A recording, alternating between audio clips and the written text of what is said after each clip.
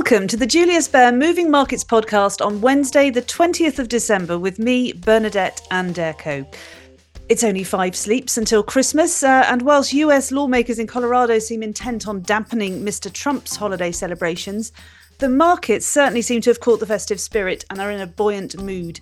Jonti Warris will update us on the key market action, and then we're going to be joined on the show by Dario Messi, who'll provide an update more specifically on what's going on in the bond markets.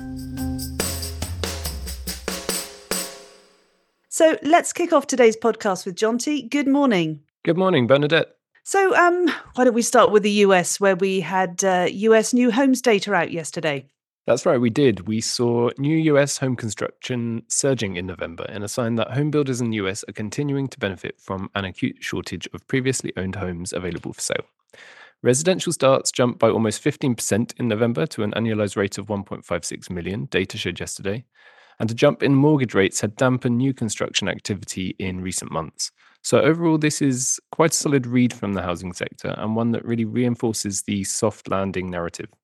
This is leading to some economists raising their Q4 GDP growth estimates amid hopes that the robust housing market might help the US economy avoid a recession next year. Okay, and staying in North America, Canada published its latest CPI data, where expectations were for a decline from 3.1% to 2.9%. What can you tell us there? Yes, Bernadette. Yesterday, data showed that Canada's annual inflation rate came in actually at 3.1% in November, matching October's pace, as slower growth in food prices and cheaper cellular services and fuel oil were offset by an acceleration in the price of travel tours. Analysts have forecast inflation to ease to 2.9%, as you say. The Canadian dollar strengthened to a 4.5-month high against the US dollar yesterday as investors reduced bets on an early start to the Bank of Canada making interest rate cuts after domestic data showed inflation holding steady in November. All right, so how did the US stock markets fare yesterday after digesting all this data?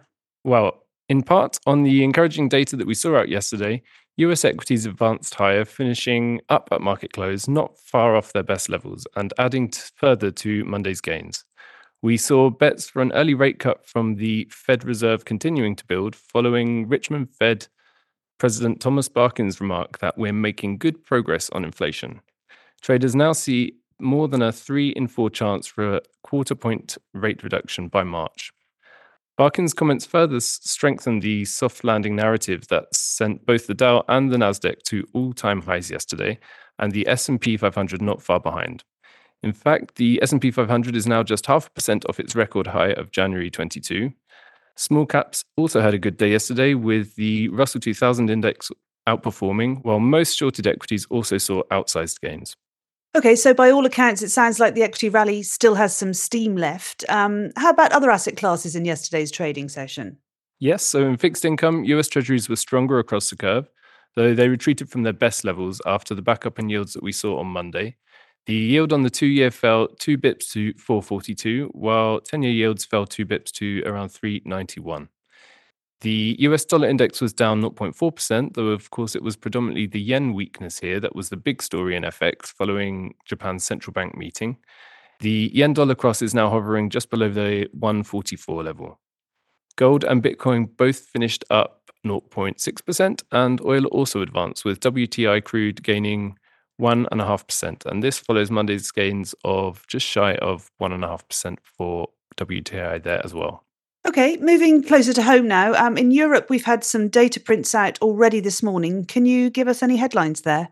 Yes, we've seen inflation data out of the UK this morning, which shows that core and headline inflation data came in lower than expected, with consumer prices rising 3.9%, while core CPI, which excludes the more volatile food and energy prices, rose by 5.1% year on year in November, which is lower than the expected 5.6%.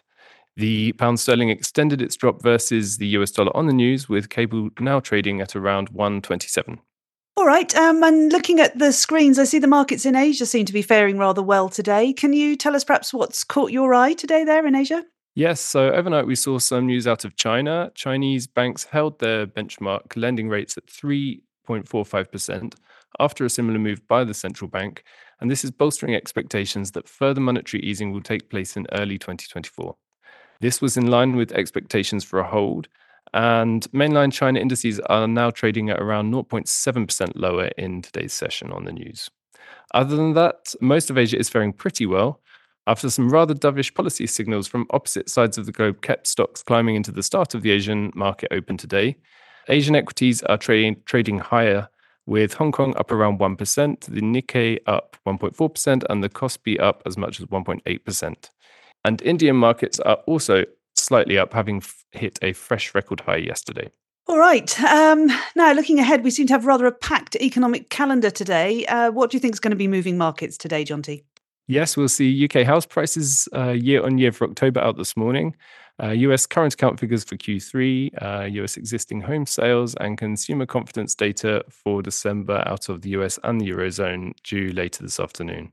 Although the main data point that investors will be closely watching will come tomorrow in the form of the PCE deflator, which is the Fed's favored inflation gauge. And the futures board shows that US equities look set for a flat to slightly positive open in the green later today. And that's it from me for today, Bernadette. Thank you so much for bringing us the latest market news today, Jonti. Thanks a lot, Bernadette.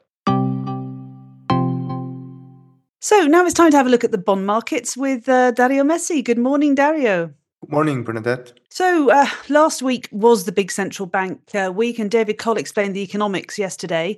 We've also had the Bank of Japan's decision this week, so I guess it's no surprise that we've had some dynamism in the bond markets in recent days.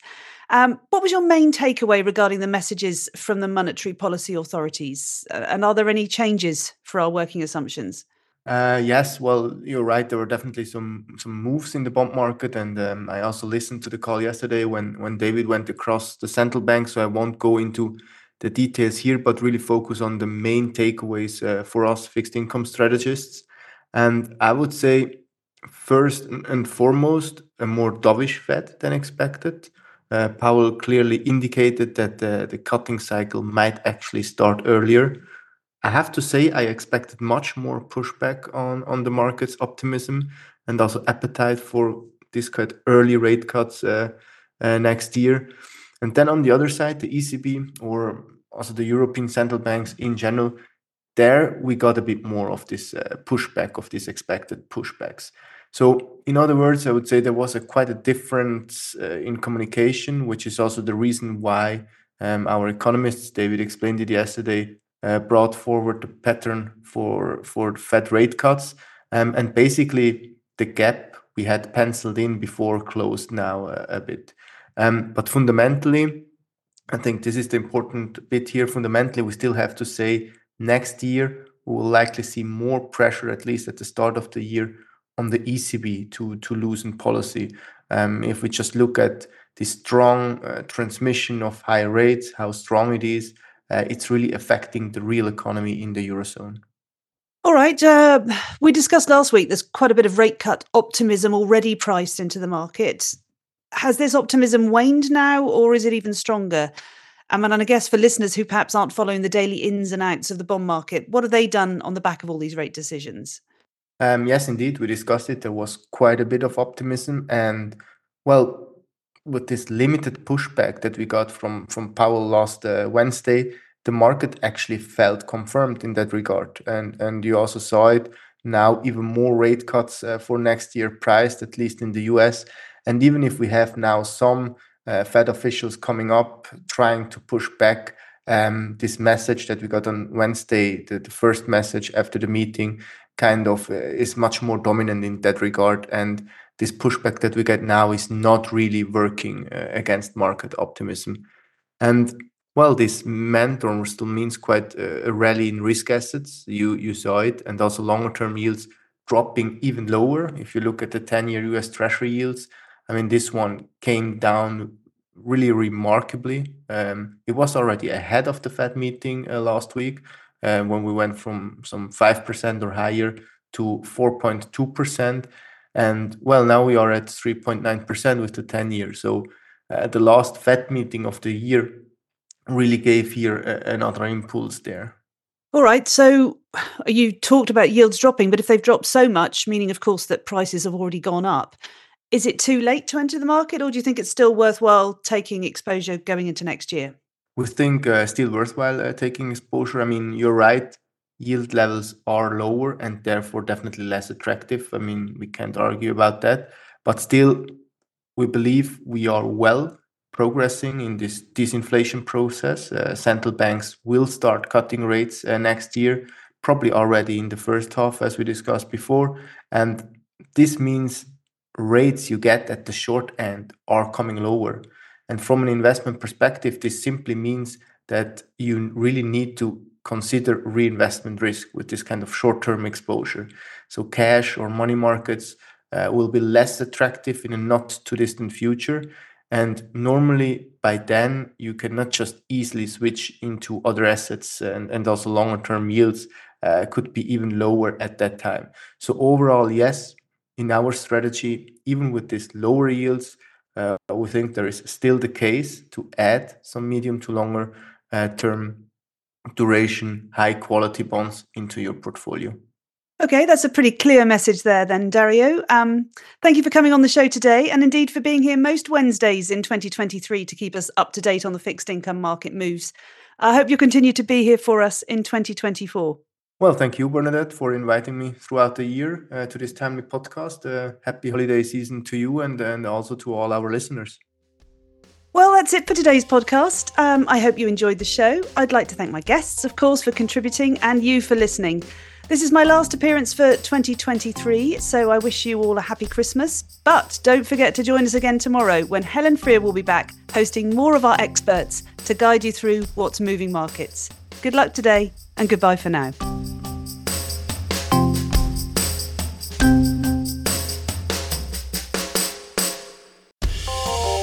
The information and opinions expressed in this podcast constitute marketing material and are not the result of independent financial or investment research.